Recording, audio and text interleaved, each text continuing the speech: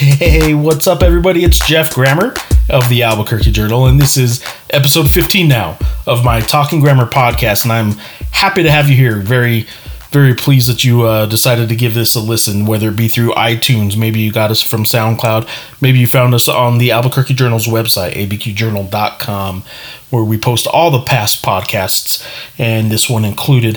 Had a good one, had a good fun one this week. Was able to talk to Kevin Mackey. Kevin's an NBA scout with the Indiana Pacers and a former college basketball coach. I wrote a story about a year ago, a little over a year ago now.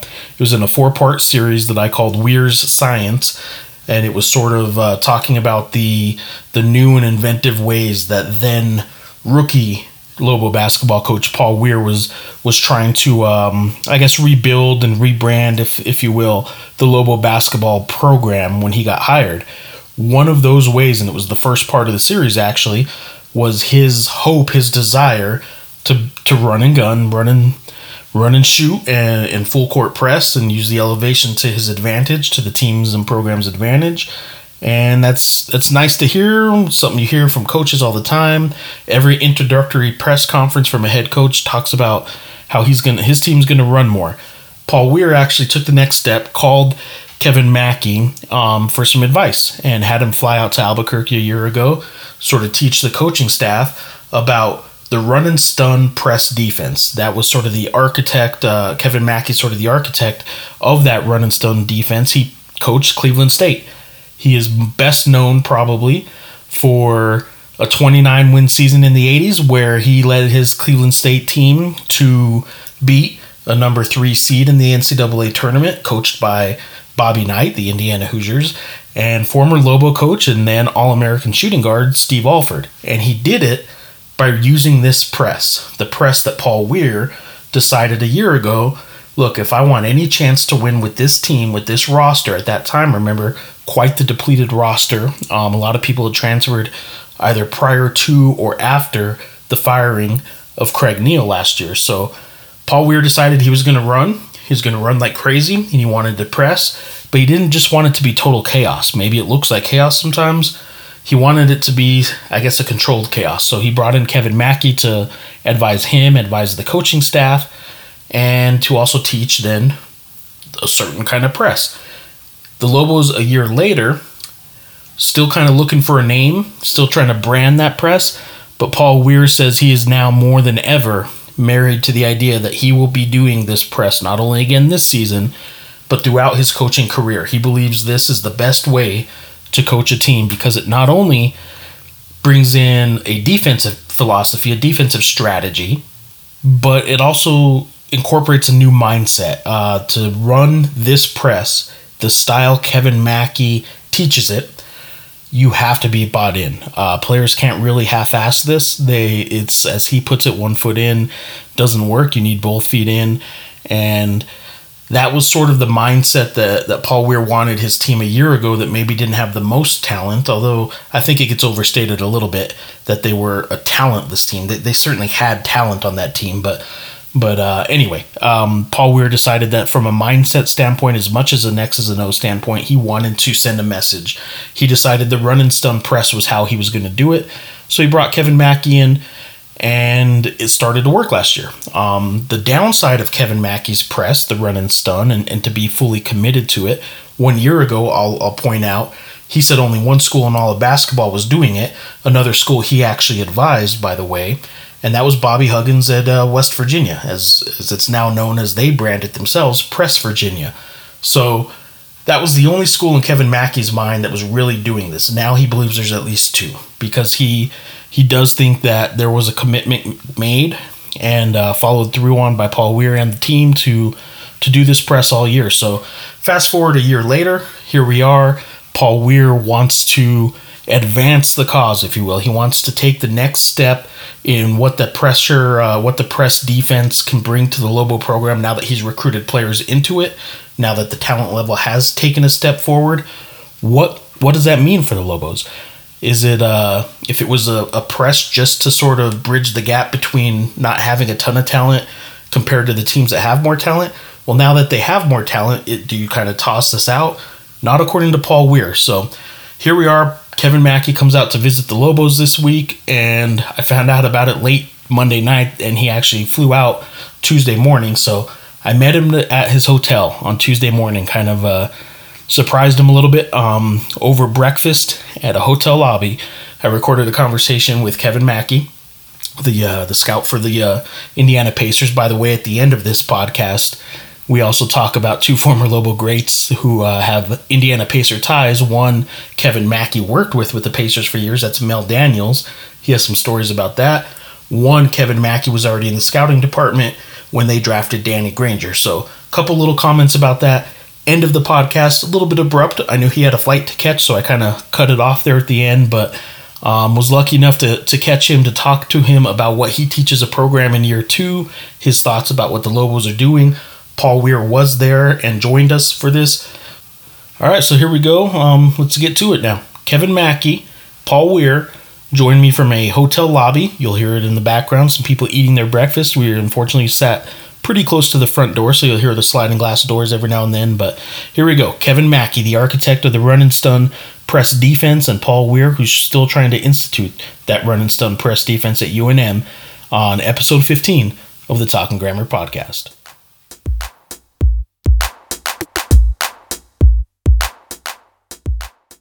Heading back today, but you, for the second year in a row now, have come to Albuquerque to talk with Paul Weir and the Lobo basketball team. I want to start off with kind of a step back, though. Why is it that college coaches call you and try and pick your brain every year, I think? What are they doing? What are they asking you for? Well, a long time ago, we had terrific success with the pressure, and it defined us at Cleveland State. It was a school at the time people hadn't heard about, in an urban school, basketball-wise, they hadn't heard about Cleveland State, and we built a very good program, had a lot of success there, and you know, at the time had an unbelievable a win in a year, a special year when we went 29-4. I went to the Sweet 16 and beat one of the greatest coaches of all time, in Bobby Knight in Indiana. And I want to interject there real quick, because in these parts, that game maybe then didn't mean as much. Right. But not only did you end up beating Bobby Knight, who coached at Texas Tech, and right. in these parts they know him. They had a player by the name of Steve Alford on that team, I believe.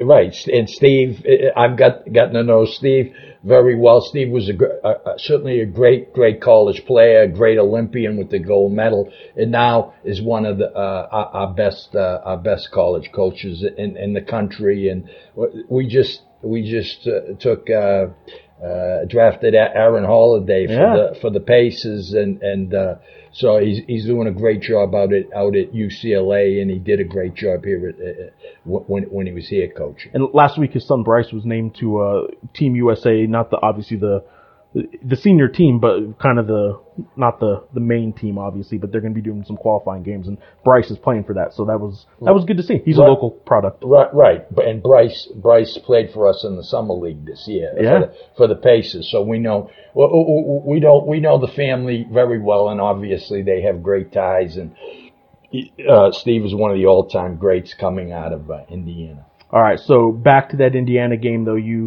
that really, I would say, put you on the map. But would you say you needed a win like that or a Sweet 16 run to sort of validate what you were doing? Well, that validates it. That makes it now the public accepts it, and then it became an identity. What I was identified with. We called it the run and stun, and it was we used 10 guys, and we played 10 guys double figure minutes. The kid, we led with a 6.5 center. We led the country in rebound margin, and you know, so like with Coach Huggins, we had great. He was at Akron. We had great success against them. We beat them 5 out of 6 times, and in my opinion, Bobby Huggins is a Hall of Fame coach. He'll go to the Hall of Fame. He's a great coach, and he went late in his career. He went to the pressure. Very few guys who were so successful I think are smart enough, are adaptive enough, and are into the game enough. When you understand who's playing the game today, where the kids come from, and so many of our young people today playing basketball are so blessed physically with quick feet, long arms, great reactions, and to use that, okay, to use those abilities that they have, and then once they get into it, they like it because they realize they're getting in better condition, they're in better shape, they're going to get a chance to play, and the coach always says it's about your effort. Okay, you have to give me the effort or you can't play. They have to buy in. They have to put both feet in. You can't have one foot in and 1 foot out, and then the coach is going to try to coach it up. That's not going to work. Well, a year ago at this time, Paul has, I shouldn't say a year ago because it started before he got here, but for Lobo basketball purposes, new head coach comes in, says he wants to press. You know, running and pressing is what every coach says at their opening press conference, you know, that they're going to do. But he called you. You did come to Albuquerque a year ago, sat down with the coaching staff.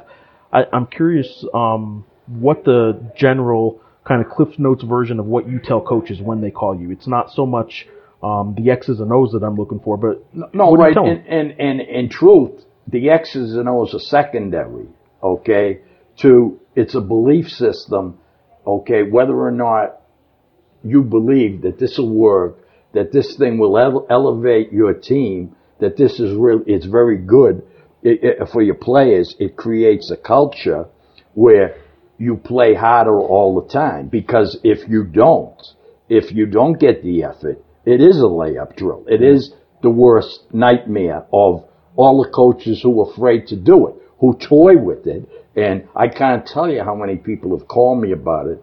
And there's guys now on ESPN, okay, who and I'm not going to name the names, all right, who are big name TV guys who I spent a lot of time with, and over the years. Not when they were TV guys, probably. When they were coaches, and they couldn't bring, and they said, Kevin, at the end I was just afraid. I couldn't sleep at night. I think I was afraid it was going to be a layup drill, and if they don't get the defensive transition and the whole thing, it becomes a layup drill. And so, I put that out right away. It's not for everybody, okay? And you have to believe in the thing. And now, New Mexico, Paul's team got better as the year went on, and now I think you're going to see another major step as this year develops. The point you're making about they have to buy in, Paul, I want to ask you here. You had, in my estimation, two real good opportunities last year to jump ship on this. One was the Tennessee Tech game, a game you guys shouldn't have lost at home. New Mexico shouldn't be losing those games. I think you would agree with that. That was the epitome of a layup drill in this setup, in this scenario to me. But then even beyond that, you guys in your first 11 games were at 3-8, and there were kind of 2 points, maybe anywhere along that 3-8 stretch. Maybe when it was 3-7 or 3-6, you thought about it. But you had two really good opportunities to say this just isn't working for us. It didn't look good. Why didn't you abandon the run and stun for lack of a Lobo specific brand at this point? Why didn't you abandon it? And how much of your decision went into remembering that the warning from the start was you got to stick with it if you want it to work? I mean, I knew just even from researching Huggins, it almost took 3 years. Right. Like it was year 3 that they really kind of took a jump at West Virginia. So I had that number a little bit in the back of my head for sure. And I consider now that's not a number you can tell Lobo fans. Exactly. This might take 3 No, years. exactly right. But in the back of my head, I thought, look, this is not going to be a November of first year, everything going. Even for myself, as I'm learning how to use it, and that's for 2 days what we've been talking about, how to make this team's personnel, how does it fit how we're going to play, what's the next steps in the press, how are we going to grow it. I was going through that whole kind of process last year with this team for the first time with a brand new set of players, brand new me, brand new everything. And this year, I think those questions are going to be much easier answered or quickly answered. Whereas last year, just trying to figure out where guys went in the press took some time, and he watched some games and would call me saying, why are you guarding the press this way? And I'm like, well, because I got Mathis there, and Mathis can't really move the way I want him to move, so we move him around and all those kinds of things. We were going through last year during games. We were going through last year during the season. I think this year we're able to do it now. We're doing it in August, September, October, where hopefully by the season our press will be further along. Coach always uses the term, it starts out as a second grade press and then a fourth grade press. Where we're at in that chronology, I don't know exactly, but we're up much further ahead than we were last year. So you're still married to this. I mean, year 2 will include this again. I'm a believer. If I went into it as a whatever percentage believer, 80, 90, 100, whatever it is, after last season, I don't think there's any going back for me at this. For my coaching career, I don't really see another way to do it based on really how last year went. I mean, I know we were picked. Our guys know we were picked. Our guys believe in it now. I believe in it. And I'm hopeful with our elevation, with our ability to recruit players to it now, which we've done. It's just going to kind of continue to snowball and get better. So he mentioned recruiting players to his system. He mentioned last year where everybody had them picked, and you mentioned your team, 6'6" center. Yeah. Part of this, I would think, is just to bridge the gap. Part of this system is to bridge that talent gap. Do you not then think about changing things up when maybe you recruit to the system and maybe you have the talent? No. I believe as you plug in the genuine talents, the real talents into the system, now the win total jumps again, and you have the ability to win in the postseason where the top programs are judged. And I believe New Mexico's on their way in that regard, where it's all about what do they do in the NCAA tournament, which is down the line, okay? Yeah. But that's coming. And for the top, when you talk about the top teams in the country, that's what it's about. You start to expect 25 plus wins, okay?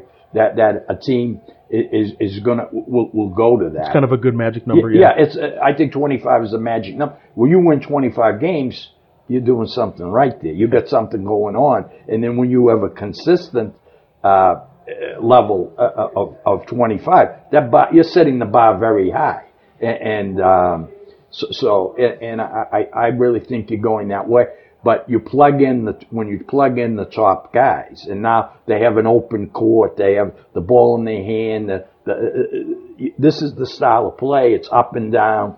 That's what the people want to see. That's what the kids want to play. And we come in and we watch, and we can see right away what's the effort, okay, of the kid. What's his skill set? What's his understanding? And the whole thing. That's what we're looking for every time we go out. Well, I asked you guys both kind of for that sort of worst case scenario when coaches might jump, might abandon it. A couple times last year that I thought this team had every chance to do that if they wanted to. On the flip side, though, when it's at its best, and I spoke with you briefly a year ago about this, and you kind of told me, you kind of explained there's a moment in a game sometimes when you can see the other team. I don't know if breaking's the right word. Maybe it is, but I'm curious if you can think of that. Crack. There isn't any question. Now, sometimes people will differ on what they're saying and how they cracked, why they cracked, but it definitely comes. And sometimes I see a lot of teams because I see more college games than any college coach because that's my job. I'm out there trying to find the next guy. Okay, and so I see teams that can play for 30 of the 40 minutes, and they're well coached. The players do just what they're supposed to do, but they can't finish the game. They can't play for the 40 minutes. Now, sometimes against the pressure, and you'll see that this year, some of those teams will crack very early. They won't be able to deal with it. It'll be too much. And what's that like when they crack, though? Well, what happens, you see, on the bench, the coach, it's embarrassing to the other coach because he's lost control, okay? He can't control the tempo. Every night, West Virginia controls the tempo. Every night, New Mexico controls the tempo. Now, I didn't say they're going to win the game. I didn't say they're the better team. But they control the tempo with this style of play. And so what happens when the team breaks or cracks, the coaches, it's turmoil, it's confusion on the bench. The players on the other team start pointing fingers. It's not my fault. It's human nature, okay? And then you see guys kind of running away from the ball. They don't want it. Don't let someone else. It's too much. And of course, the players on West Virginia, on New Mexico, on my old teams, it shocks the blood. They sense it. They feel it. And it's a beautiful thing when it's going your way. Did you ever catch yourself as a coach cracking a smile Well, yeah. See, I worked on it, studied it, watched the films endlessly. Yeah. My assistant coaches would make the statement, and now most head coaches would fire the guys on the spot. Coach, why don't we let them score the first couple of baskets? So they think it's going to be easy, okay? And lure them in a little bit. Yeah, you lure them in, and now you got them, okay? Now you've got them. They're playing our way. It's going to be up and down. They're in trouble, okay? Because that's how much confidence the assistant coaches. That's how it had grown in them. This is what was going to happen. And like when we played Indiana, and Paul and I talked about that last night. Most college coaches will put a very good right-handed scorer down on the left side of the floor against the pressure because they want to get the ball down and throw it to him so now he can operate, go to work. And I told our assistant coaches, I said, if Alfred has to come down the floor, Indiana can't get the ball up the court because I don't think they'll be able to get the ball inbounds and up the floor. The game's over because now we'll wear him out because he can't. And that's exactly what happened. And we contained Alfred and we wore the team out, and that's how we won. So a lot of people think of the press as just what's happening as they're inbounding in the backcourt. Right, and they don't understand. It's not just about the steals. It's about the wear down is a major thing because now the key players on the other team, they lose their legs, okay, in the second half. And they can't do what's necessary. Okay, you see it all the time in basketball. The thing runs right. Why the players? So many of players, their careers end when they can no longer change ends. Okay, so they're made to go play in the big three. They're that half court game where they're playing 12 feet, 15 feet in, 20 feet in. They can't change ends, and it's a young man's game, up and down, up and down. And every now and then there's a guy who comes along who's special, who has the longevity, but they're few and far between. If you can't change ends, if you can't play over the full court, you're in big trouble against this. And very few teams in reality can because they don't allow it to go on in their gym. I want to ask you, was there any moment last year, I don't know, maybe specific game or maybe a broader window there of maybe a week or two, a span of a few games where you started to realize that it really was clicking and you kind of got the enjoyment a little bit he was talking about of when you see it really working and you could see other teams.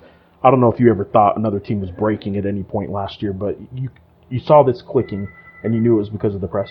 Yeah, I think as anybody that watched this in conference probably saw, we were a much better second half team and we were a much better kind of final 4 or 5 minutes team. And not just defensively, as he's saying. And I told this to Coach last night, I don't even know how much of it was us getting better over the course of the year as much as I've been on the other side not playing this way. And when you get into games in January and February, you're just like, hey, let's keep everybody healthy. Let's get to our walkthrough. Nothing live today. Let's not go hard. And I think as the year went on, maybe we weren't even getting in better shape. Maybe we were just staying the shape we were in, but other teams were slowly getting kind of in less shape. And it just gave us a little window there to kind of sneak up and start to win some games. And then we got confidence, and then eventually finished the season pretty strong. All right, I'll wrap this up with sort of the moving forward thing. Why would a coach call in year 2, call him back this year? Why did you decide to call Kevin for year 2? When the message was sent last year, I mean, he probably laid the groundwork. What did you want out of year 2? And then I'm going to ask him the same kind of what his message is in year 2 to you. But why would you call him for a second year when that groundwork was laid a year ago? Yeah, two things. One, I think it would be important for especially our players to know who he is. Last year when he came out and met, it was really just me and him and our staff watching a bunch of film, like learning about it. And I try and have an open relationship with our guys and communicate with them in multiple different ways. And I just wanted them to know who he was. I said, hey guys, before I got the job last year, after I got the job last year, I called Kevin. He was the one that kind of really got me down this road. And I wanted him to come back, and I wanted him to watch a practice and see how we do things and pick it apart and tell me how we can get better, because I want to take the next step now. Like we did chapter 1, and now it's time to kind of take another step in all this. And I wanted kind of his insights to just listen to, and even aside from the press stuff, just talking to Coach, like he sees things very similar to the way I do with recruiting, with players, with relationships, with management of a team, et cetera, et cetera. I when he says stuff, like I just find myself nodding my head a lot, and that every coach is different. That doesn't make him the best of all time or me the best for listening to him. Every coach has their own personality, their own way of coaching. And I just find a lot of things he says and does, I find myself just agreeing. And I just thought it would be important for him to kind of continue to help me grow and develop. And then also for our players to know who he is and just know where this comes from. What about you? First of all, how often do coaches call you a second time? Well, I mean, that's the proof's in the pudding, and I think Paul initiated it. He stuck with it through some hard times, and they grew. The team grew. He understands it's a process. It takes X number of years. You get better at it personally.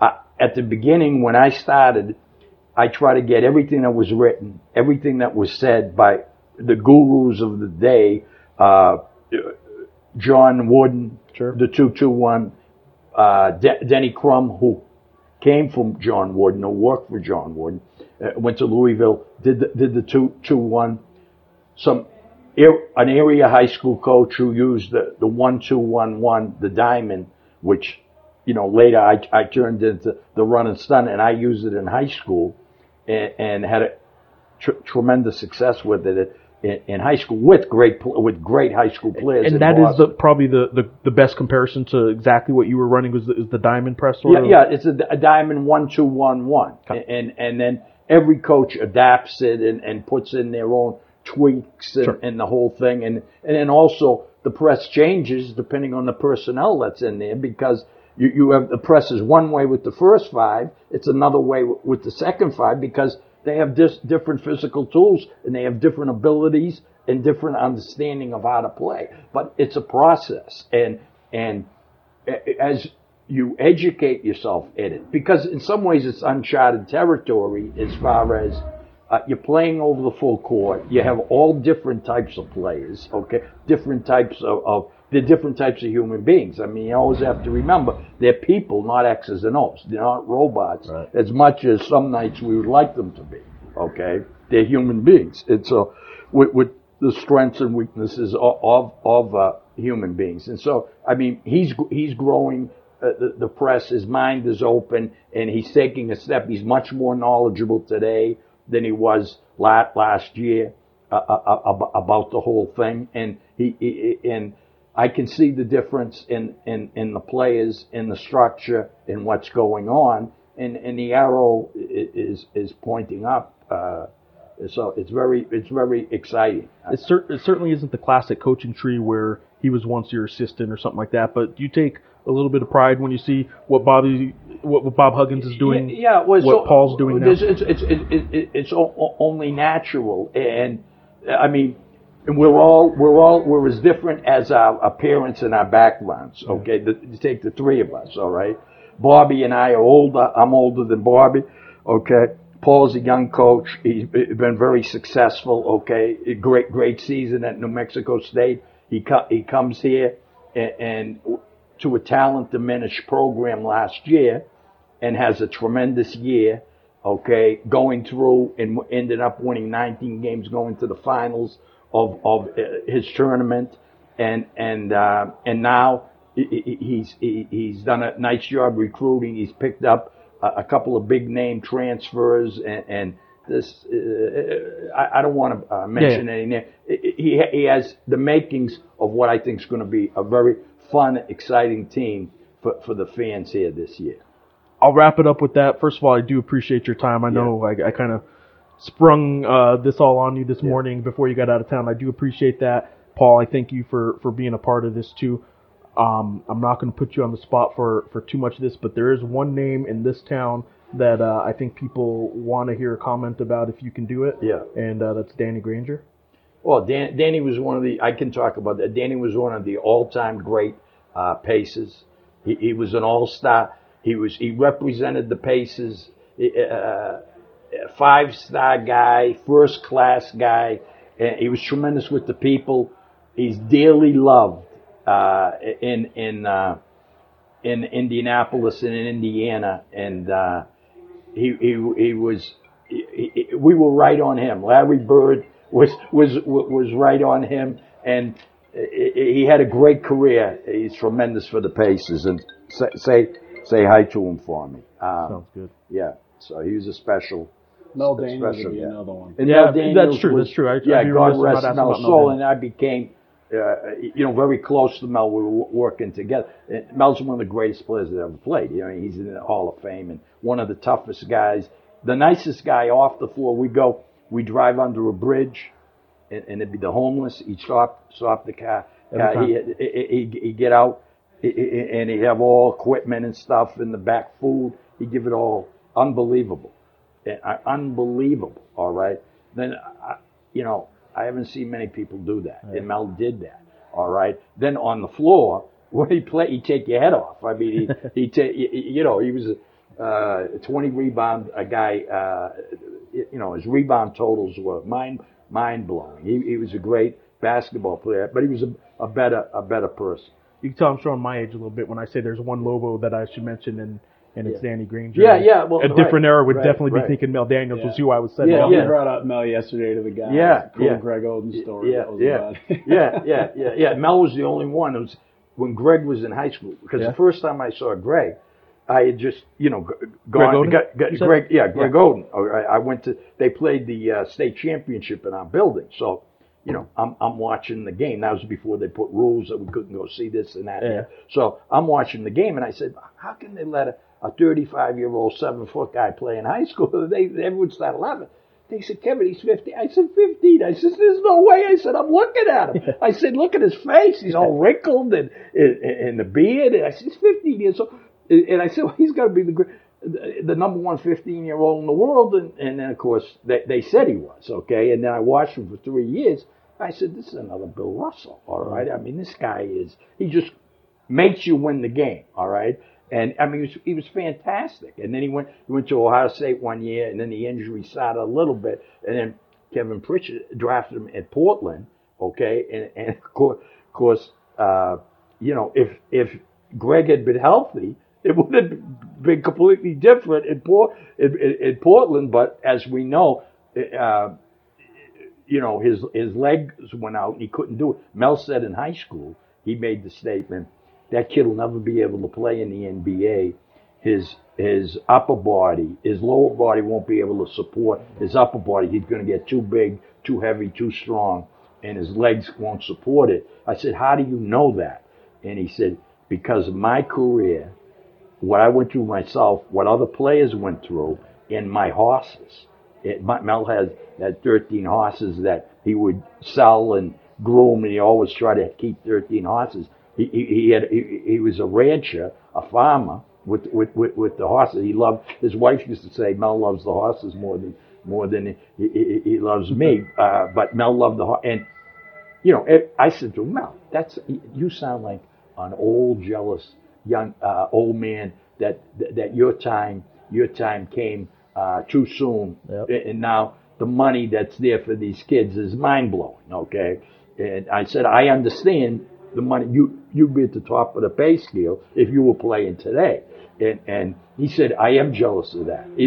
I'm jealous of that. He says, but that's going to happen. You watch. They're both true. Both true, and it happened. Well, just to let you know, I'll wrap it up because you kind of broke my heart a little bit as a Portland Trailblazer fan. Not only was Greg Oden, the guy picked after him pretty good, but as a Trailblazer fan, that's not the first time the Trailblazers had a chance to take somebody pretty good and went with somebody else instead, and it didn't exactly work out. Although they had a guy named Michael Jordan right after him. And that's true.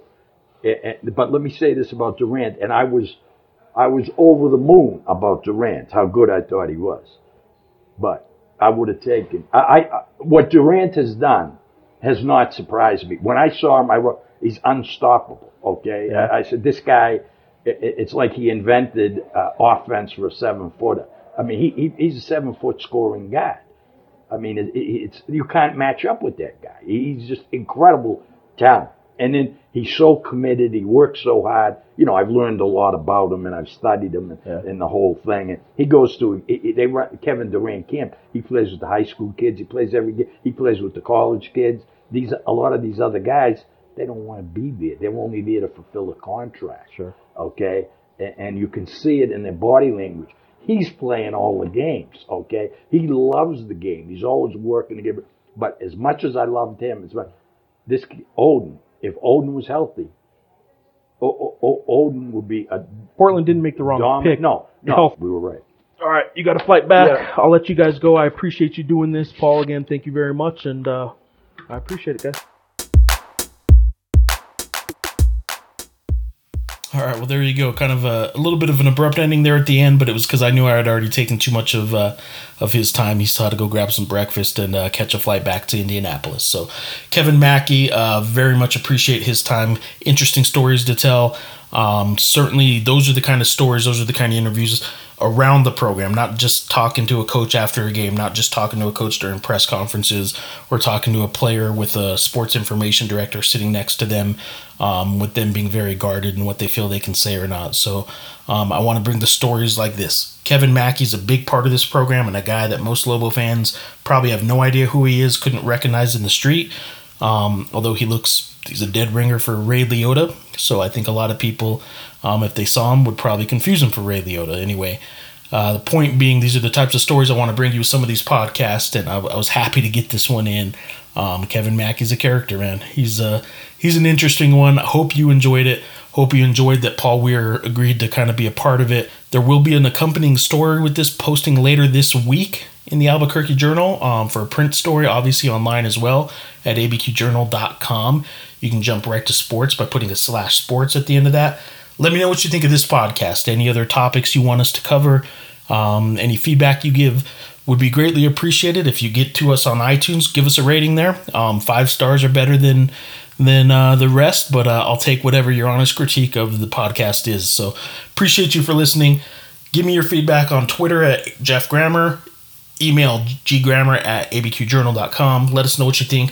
Also, if you have interest in advertising with us, let me know. Reach out to me, and I will get you in touch with the right people. So until next time, this was episode 15 of the Talking Grammer podcast. Thanks for listening.